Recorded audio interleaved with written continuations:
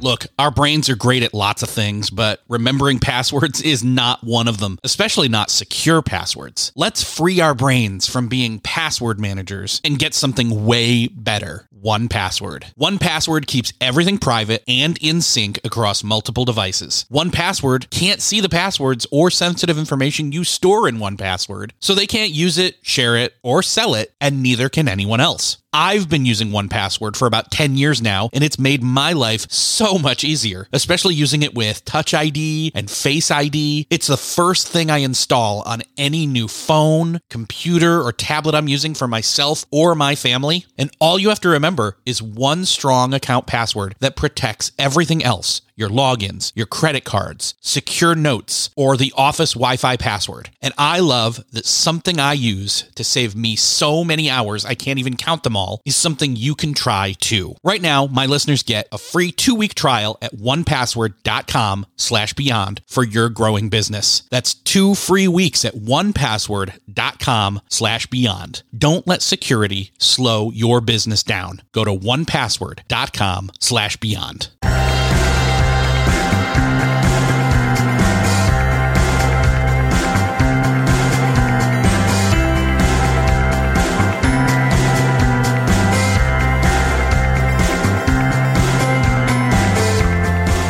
Hello and welcome back to another episode of Beyond the To-Do List. I'm your host, Eric Fisher, and this is the show where I talk to the people behind the productivity. This week I'm excited to share with you a conversation I had a while ago with one of my favorite authors, Donald Miller. You may be familiar with him through his most recent work, Building a Story Brand, which outlines the solution for struggling businesses when they just don't know how to connect with their potential customers, and helps by revealing the secret of using the 7 universal story points and using that to simplify your brand's message so people can understand it. I have read the book. It's an amazing book. I own it. But not only that, I have actually gone through a story brand workshop a few years ago with actually a number of people that were guests on this show, live in person in Nashville with Donald, which was a great experience. Donald actually got interested in those 7 universal story points when he was approached by some filmmakers to help write a screenplay about his book, Blue Like Jazz.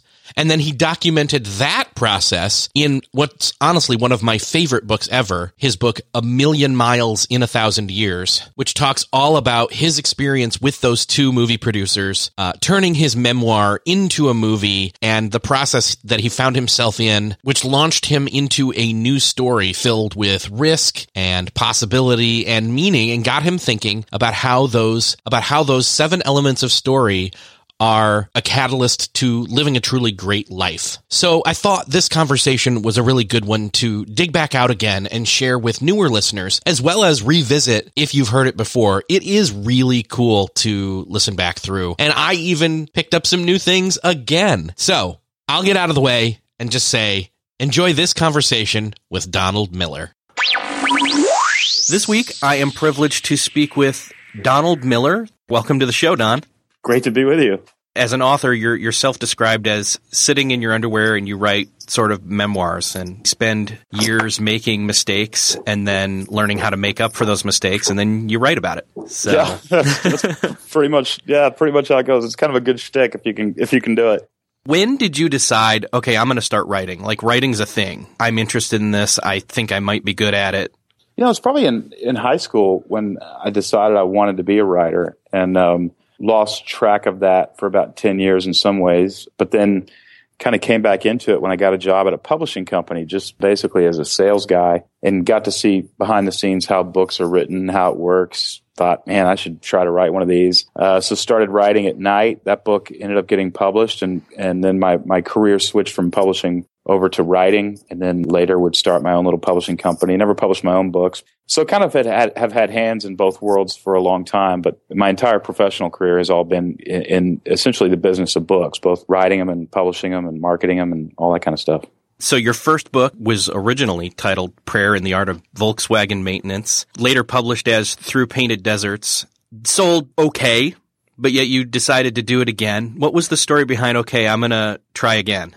Well, it's a humbling story. The first book didn't sell enough copies that any publishers were excited to print me again. And so there weren't a lot of people knocking down my door. And I did have a little publishing company of my own. It was just barely breaking even, a brand new company, warehoused the books in my basement.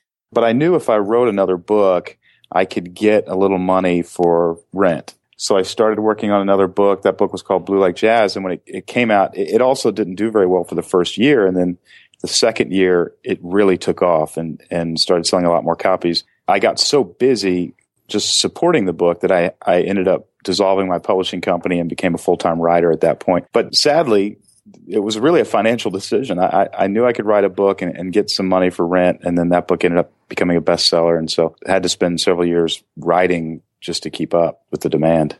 Blue Like Jazz obviously was a New York Times bestseller and spent, 40 weeks, I think, on the bestseller list. And I think the reason for that, there was kind of a need for it, or it was a refreshing, in other words, you weren't playing it safe, you know, in terms of non-religious thoughts on Christian spirituality. And I personally have always felt kind of somewhat similar in that sense that it's too religious for some people, not religious enough for others, and you get caught in the middle. And that this kind of met that gap where a lot of people, especially younger people at this time, were feeling that I don't fit in either place.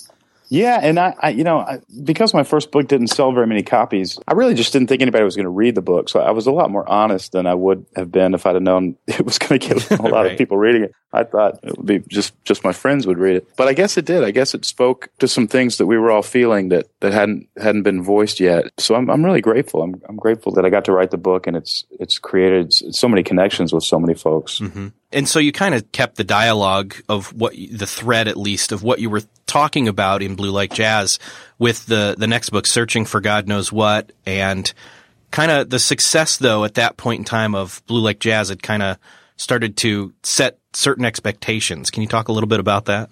Yeah, definitely. I think a lot of your listeners could probably identify, when you succeed at something, whatever you're doing often gets more difficult because people have very high expectations for whatever it is that you offer. And so I went through a season of real writer's block and frustration and just kind of frozen in my ability to write. So I went from, being able to write a book in under a year to taking 2 years and 3 years and, even 4 years to finally get another book out. And a lot of that was because of the success, because the expectations were so high that the pressure ended up getting to me. And also, we'll get into a little bit later, just some work habits that I had to correct as well, not just discipline, but actually the way I structured my day. So kind of getting over the fear of meeting people's expectations along with adjusting how my workday flowed helped me overcome the slowness in my ability to write. And now I feel like I'm back at my earlier pace before I ever succeeded. I'm back to that original pace of getting up and getting a lot done every day. So then kind of moving on a little bit further, the next book was originally titled To Own a Dragon, and it's a book about growing up without a father, and then a few years later it was expanded and re-released as father fiction. And for me personally, that really rung true again because, my dad was around, but he may as well not have been. And there wasn't any kind of a literal, physical abuse or anything like that, but there was maybe some verbal or, just apathy. And it made me more aware of just that whole mentoring need. And then we come to the point in time which was hilarious to me when I started reading A Million Miles in 1,000 Years, to suddenly start reading the name Steve Taylor because I'd listened to his music as a high schooler, and to suddenly have him and you be characters in this meta book that's also about screenwriting and life and writing a fictional version of yourself, and how the principles of screenwriting in terms of wrestling with writing the screenplay of Blue Like Jazz, you bring those elements of story into writing a real good life story. And it was probably the weirdest experience I've had in reading a book ever, probably.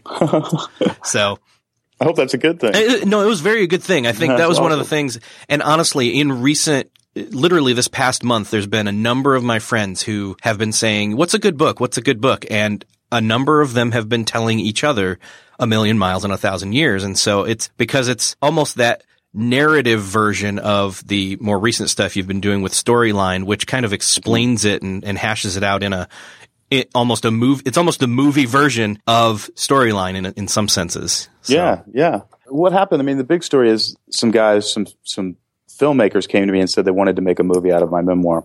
And they wanted me to co-write the movie with them. So we spent the better part of 2 years actually writing a story based loosely on some stuff that had taken place in my book, or a season of that. But for me, what gave me a second life was the introduction to how narrative works. And those couple years, I attended seminars, went to workshops, read tons of books, and studied the art of storytelling.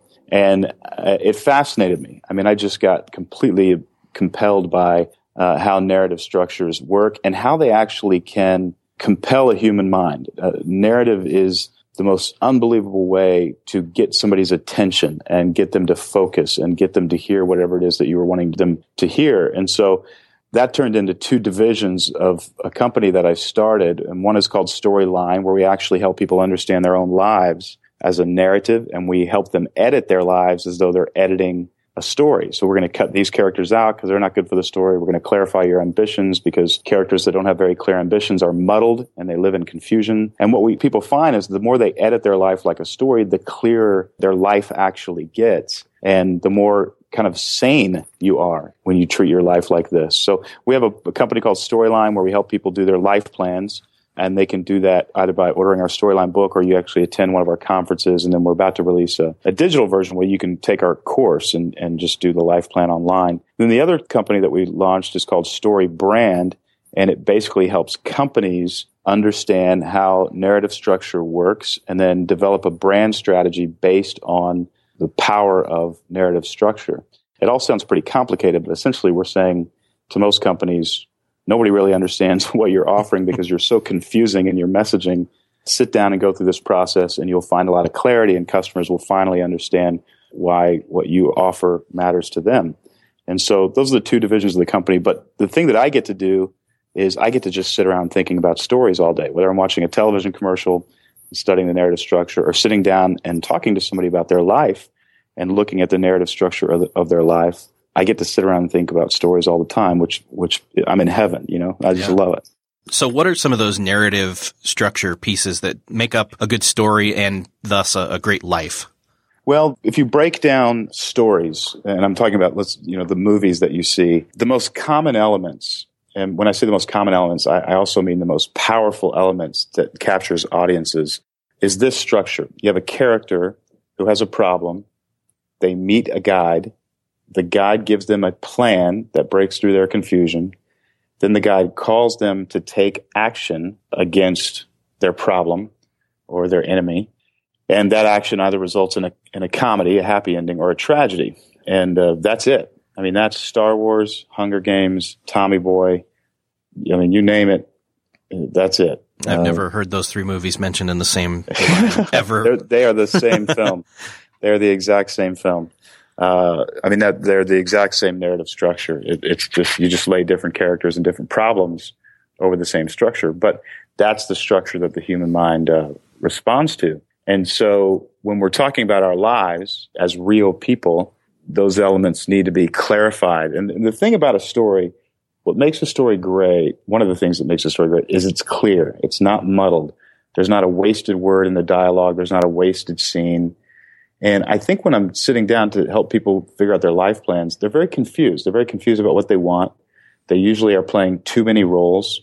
There are characters coming in and out of their story that are not serving the purpose of their lives. And so the relationships are a little bit out of whack. Those are the things that we attempt to work on as we're creating their life plan, so they come out the other side, make a few changes, and everything gets clear.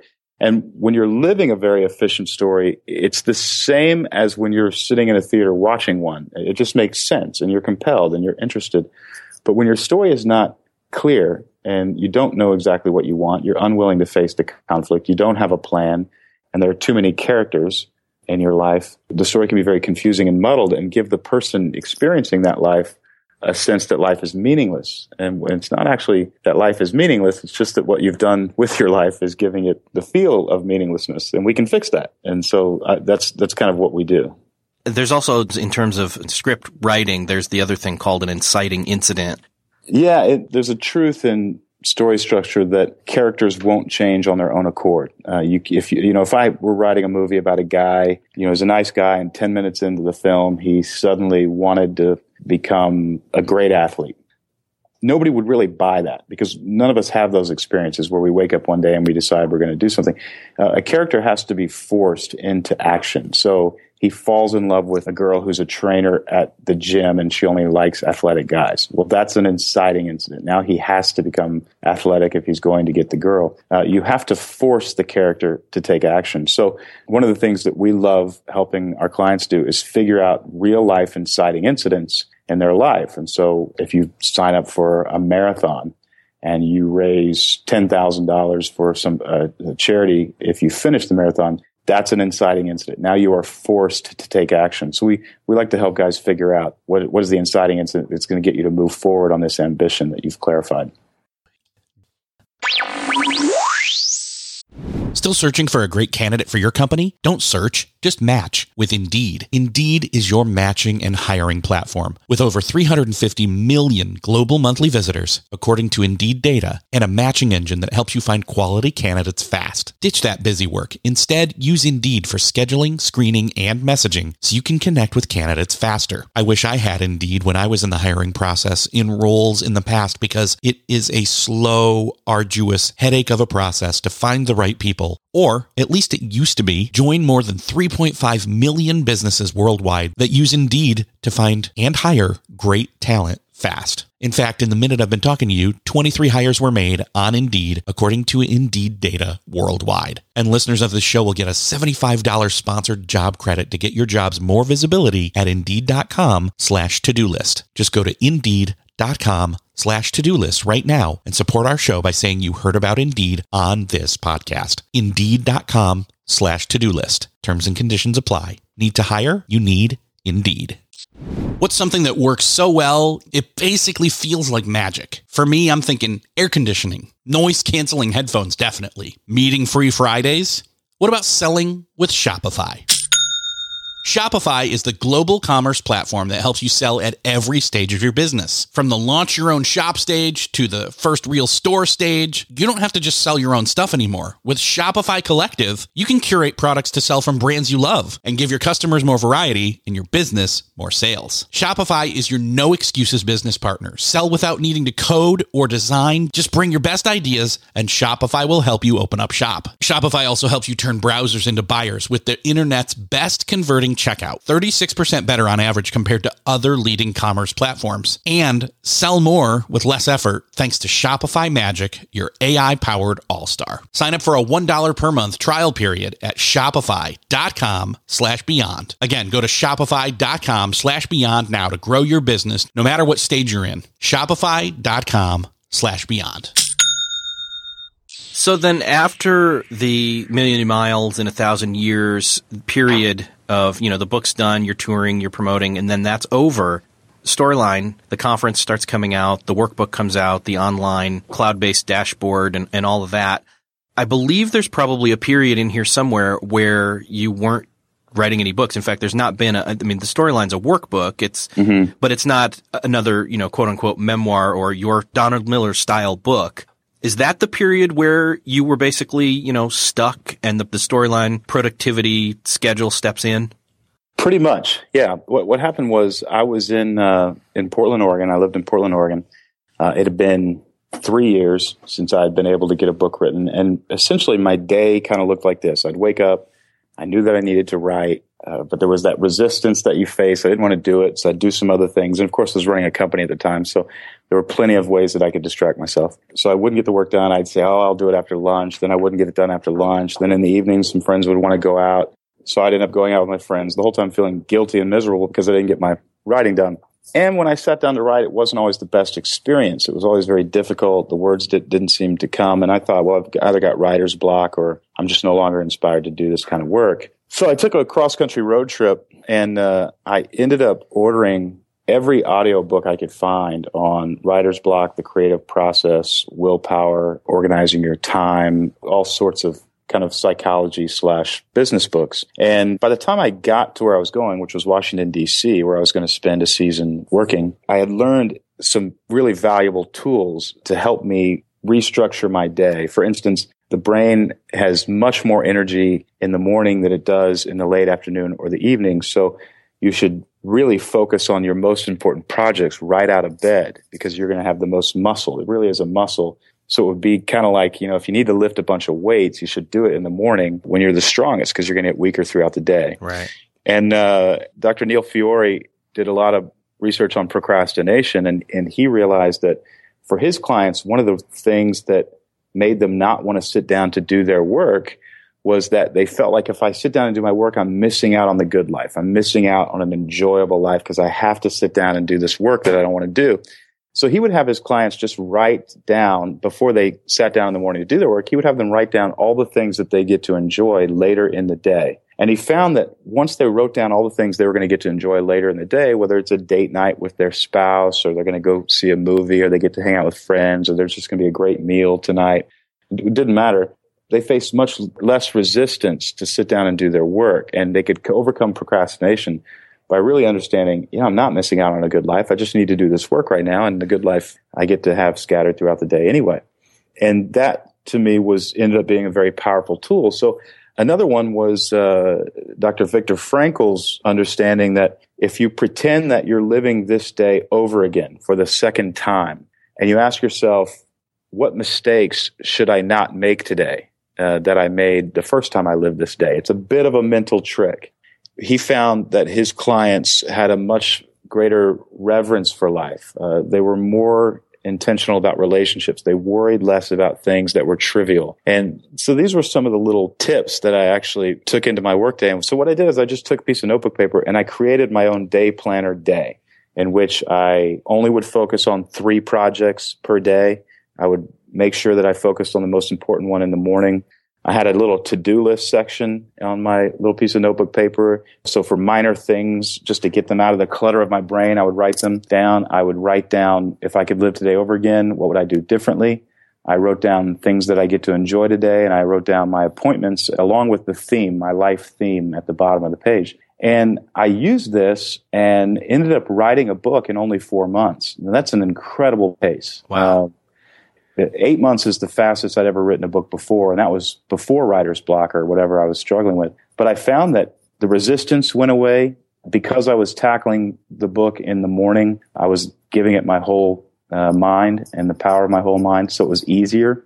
The writing was actually better, and I would get to the end of my day and just really enjoy my day. So it was actually really great for my mental health.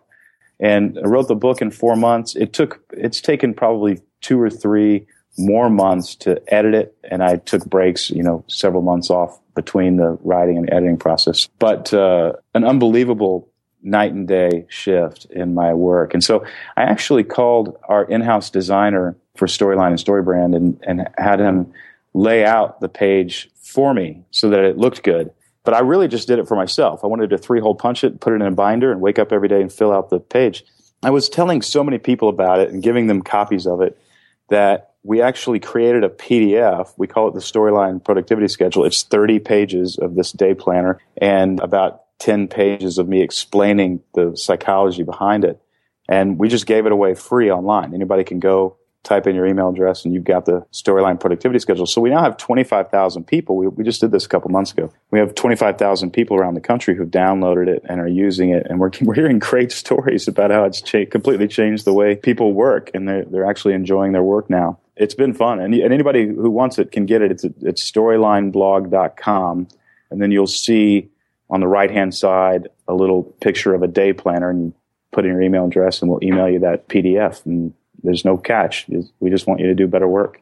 I have to ask, obviously it's in a digital format for download purposes, but is there a reason that you particularly like to have it in an analog form, a pen and paper form versus digital? I mean, we've had people come to us and say, hey, can we digitize this? And I've even thought, man, it would be great if you could just go online and fill this out every day.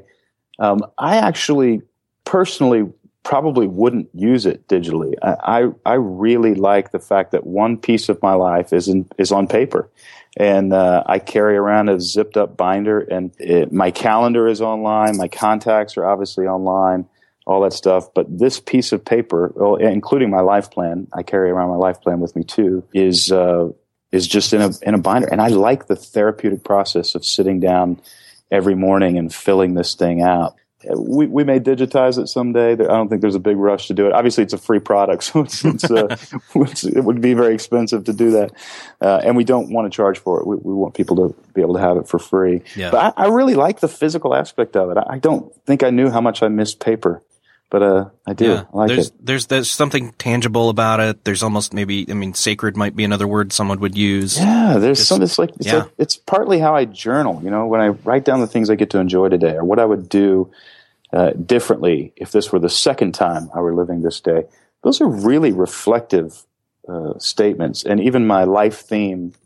The fact that I'm physically writing it every day, where, of course, if we digitize that, it would just naturally transfer over each day and you would never type it in. But I'm physically writing it, reminding myself, this is what I'm here for, and anything that comes at me that doesn't fit within my life theme, and my personal life theme is to help people live a better story.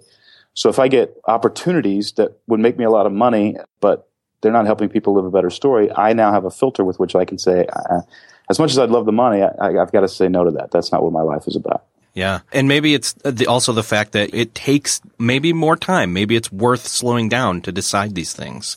I think, I agree. I counsel people to do it on paper. You could easily create an Excel spreadsheet or something to type all this stuff in, but definitely, I like paper. Well, in the last couple minutes here, I wanted to ask you about some of the other solutions you've found for productivity, particularly the two words you've used lately called focus and finish. Yeah. I've written that. If I could do today over again, what would you do? I've written that several times in the past few weeks, focus and finish. And those are two great words, Eric, because I think a lot of us get into trouble because we're doing too many things. We're playing too many roles. We've got too many projects going on. We're not focused on one of them. And then the other thing that probably a lot of us have the bad habit of doing is not finishing well. I am a really great starter. I love starting projects. In the middle of them, it's like, we're still doing this and still having to think about this. But nothing changes the world if we don't finish it. And we have to actually finish this book and get it out there. We have to finish this webpage and put it out there for people to see. We have to finish things. That's what changes the world, or just the things that we finish. And so those are two things that I'm trying to cultivate this year, the power of focus and the power of finishing. That's awesome. Yeah, those are the words. I think I'm starting to adopt those words myself. That's why it kind of resonated again. Good, it's like, I start so many things. I got to finish. And to finish, you got to focus. So yeah, that's true. Yeah. Donald, I know you have a love-hate relationship with Twitter, but where can people find you there?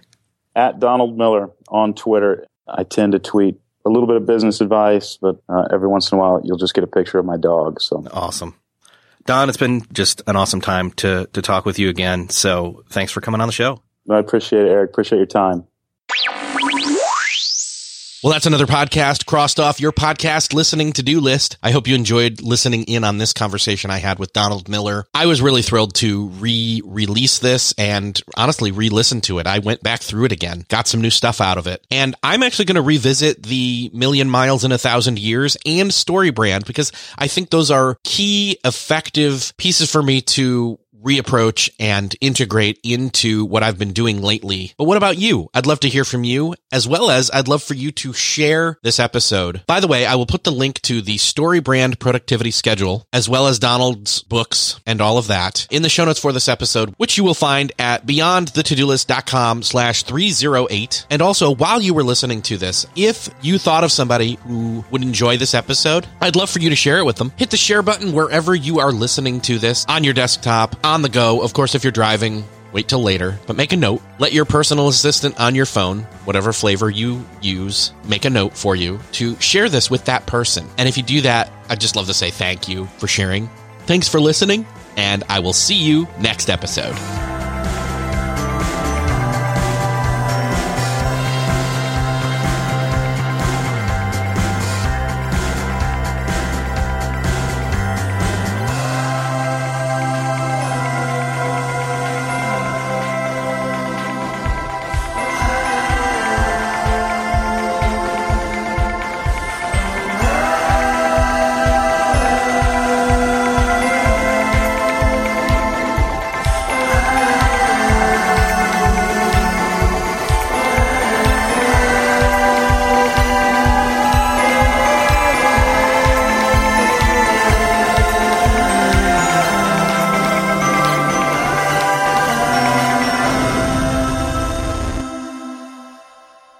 Hey, thanks for listening to the end. If you're looking for a show to start helping you apply these productivity lessons on your business, check out Millionaire University. It's real lessons from real entrepreneurs teaching you what you need to know to improve your business or start one if you've been putting it off. It covers all aspects of business, from starting, marketing, growing, managing, and everything in between, wearing all the hats. And as an added bonus, I am conducting a number of those conversations, those interviews, so you'll fit right in. Again, that's Millionaire University. Just search for it in Apple Podcasts, Spotify, or wherever you're listening to this podcast.